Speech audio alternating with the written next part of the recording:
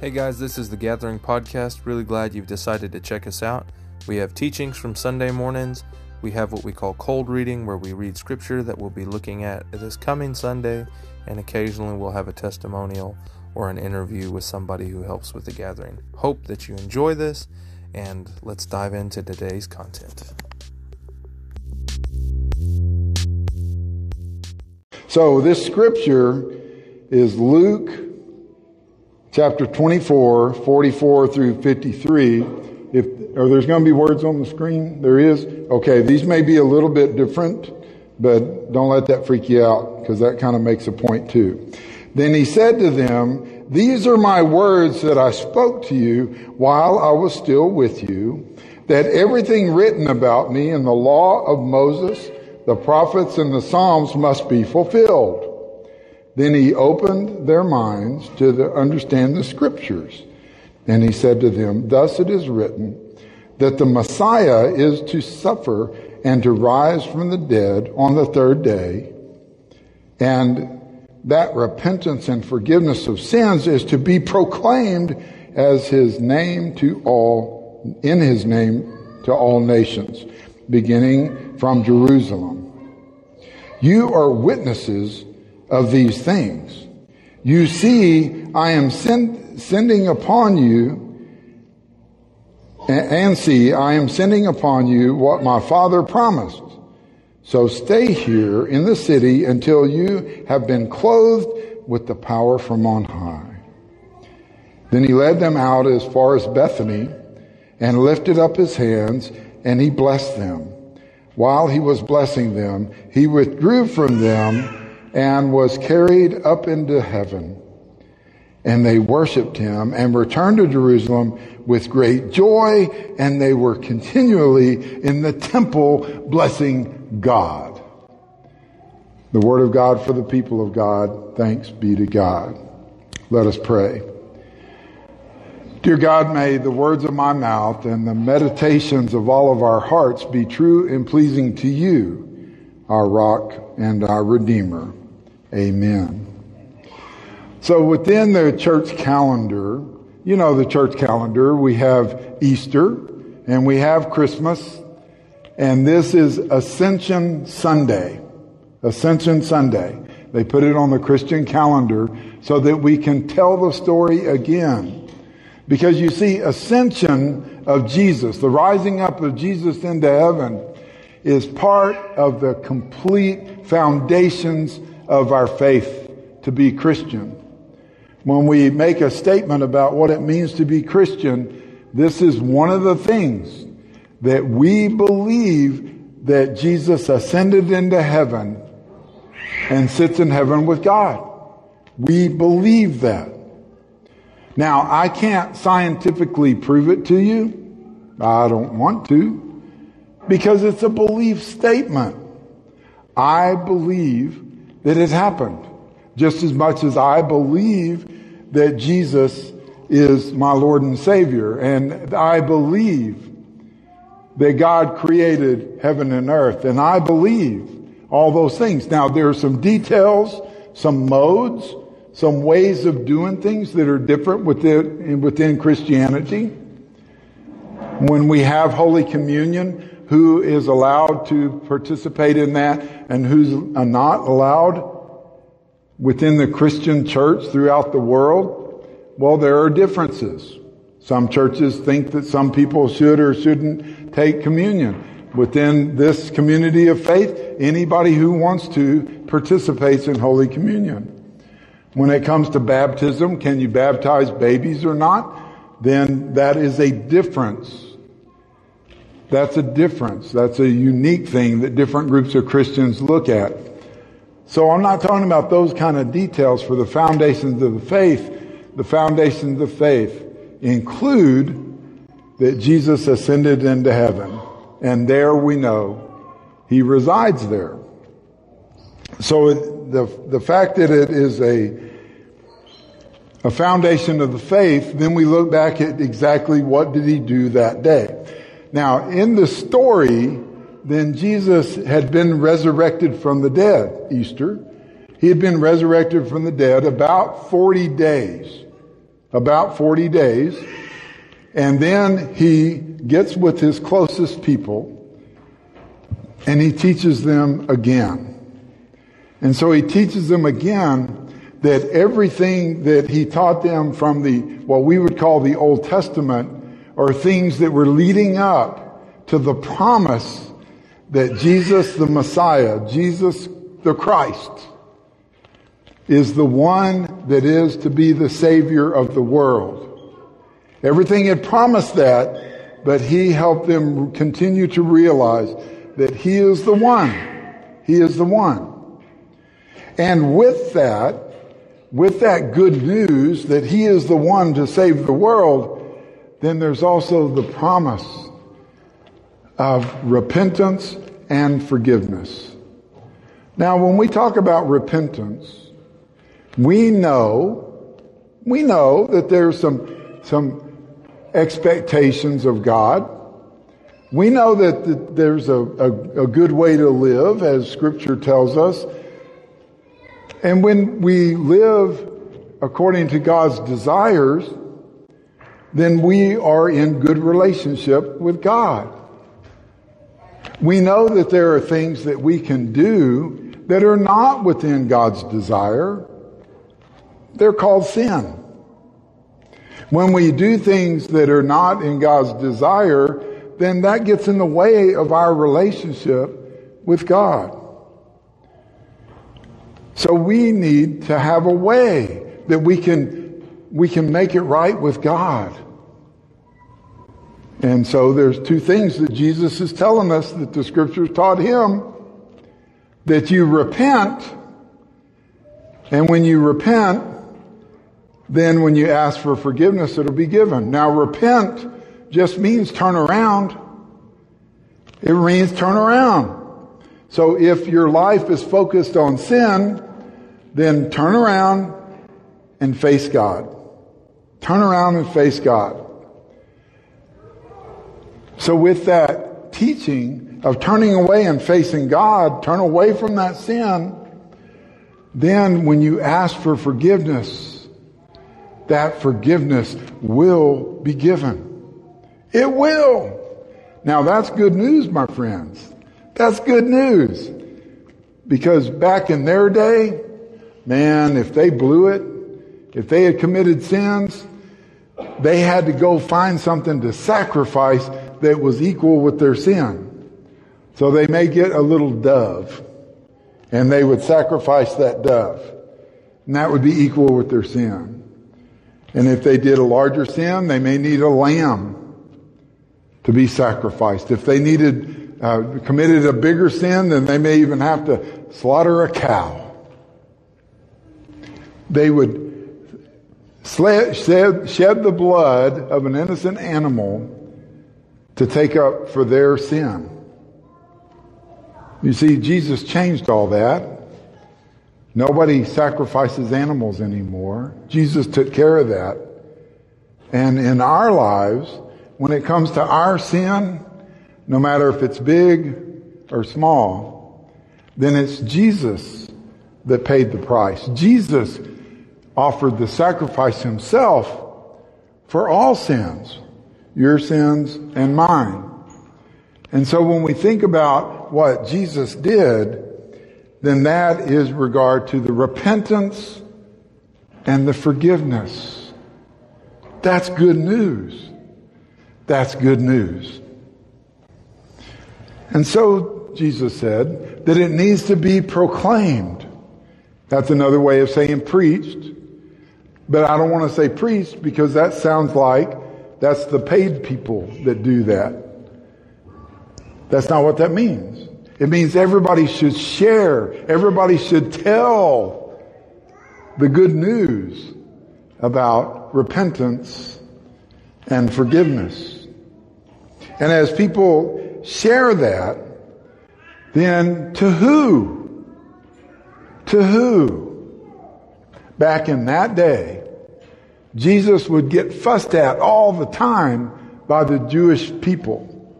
The Jewish Pharisees, the people that were kind of in charge. Jesus would get fussed at because he was hanging out with people that didn't agree with their lifestyle, with their nation. They were the Jewish people. So they did not marry outside of their religion, outside of their nation. They didn't do business with people outside of their nation. Everything was focused on being part of the Jewish nation. And they were very resentful of people who tried to inflict upon that. So what Jesus is saying is reflective on his life. Because Jesus would hang out with the Samaritans, who in the Jewish people's eyes were just horrible people. Jesus actually talked to some of the Roman people, the Roman guards, even though they were despised by the Jewish people. And so Jesus was doing things outside the norm, and Jesus is telling his disciples right there and then that they should go to all nations and tell them the good news of repentance and the good news of forgiveness.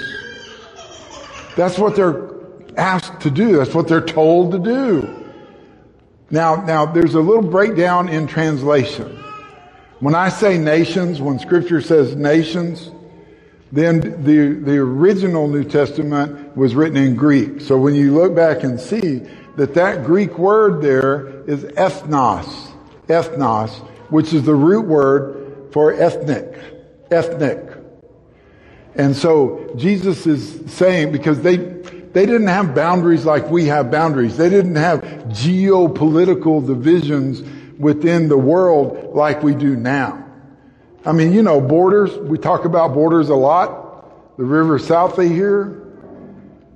And so Jesus would be saying, go and tell the good news to the people across the border. That's true. But he was also saying to other ethnicities. In other words, tell the good news to people that don't look like you, that don't go to the same schools, that didn't go to the same college. They'll talk to people and share the wonderful news of God to people that you don't even know yet. That's what ethnos means. That's what nations mean. People of folks who ain't Jewish. We have a bishop that writes wonderful books, and he wrote this book. He said, old people want young people to go to church as long as young people act like old people. Old people want young people to go to church as long as young people act like old people. So there can be a breakdown. Now that doesn't happen in our church. Never. But you can see a breakdown. Even age groups can be a different ethnicity, a different culture group. That's why I love this so much. It's just whatever. I love that. Whatever. Who's supposed to love Jesus? Whatever. It's a whatever. It's great. And so when we see what Jesus has in store for us, with repentance and forgiveness, and I'm not talking about just passive forgiveness. I'm saying Jesus forgives you. No matter what you did. You just say, Jesus, I don't want that in my life anymore. I'm turning away from that. And Jesus will be with you. Jesus will embolden you. And Jesus will equip you so you can step away from the sin. And when you step away from the sin, then the love pours over and Jesus says, I forgive you. God says, I forgive you. It doesn't matter what it is. It doesn't matter. You turn away from it and you're forgiven. People ask, who is the last person to forgive us for our sins? Who is the hardest one to convince to forgive us for our sins? And the answer is the person you see in the mirror. The person you see in the mirror is usually the hardest person that will forgive you. we have trouble forgiving ourselves. And sometimes we have trouble forgiving others. But the good news tells us that we should forgive others because God forgives us. So we need to forgive others. Now that does not mean that we excuse the bad behavior. We do not have to excuse, but we do have to forgive. And I think you can see the difference. And also, when we think about Jesus standing there, giving these final directions to life, and then he just goes up into heaven. He goes up into heaven. Now, this is really interesting because it brings a close to that life for his followers. It brings a transition point. They have had him with them as they went through their life. They had him with them as they would learn and also as they would teach, as they would go out and talk to people and serve them. But he was always there. There comes a time that they have to do it on their own. That's kind of what Graduation Sunday is about. It's a transitional day. We know when our kids get old enough to graduate, to get out of the nest, then we have to trust that they're going to be okay when they're outside of our reach, outside of our presence. When we drop off our kids when they're little at the babysitter or at the grandparents' house, we just don't know how they're going to act outside of our presence. And then when we hear those glowing reports of how good they act at grandma's house or at the babysitter, and we wonder how the heck they can't act like that for us. This is a moment that Jesus is giving them everything they need, his closest followers, so that they can continue in the ministry without his physical presence. And they did. Because he said, even though they were overwhelmed, in fact, here's how overwhelmed they were. Now, the Gospel of Luke was written by Luke. Acts was written by Luke also. So there's a little bit of overlap and a little bit more information. And it says, while he was going and they were gazing upon toward heaven, while he was going up, suddenly 2 men in white robes suddenly appeared. They said, "Men of Galilee, why do you stand looking up toward heaven?" Because he had gone up to heaven. This Jesus who has been taken up from you into heaven will come in the same way as you saw him going into heaven. So this passage lets us know when Jesus returns, and the promise is he will return, he will come back through the clouds just like he went up through the clouds. And so we should expect it. We should expect it today, tomorrow, for the rest of the time. We should expect that. So when they're standing there in their overwhelmed state, Jesus said, I want you to stay in the city and wait for power from on high. Then they had to go back to a certain semblance, although they go to the temple and worship him constantly. So what happened? What happened? Well, here's what happened.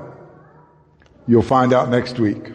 In the name of the Father, Son, and Holy Spirit. Amen.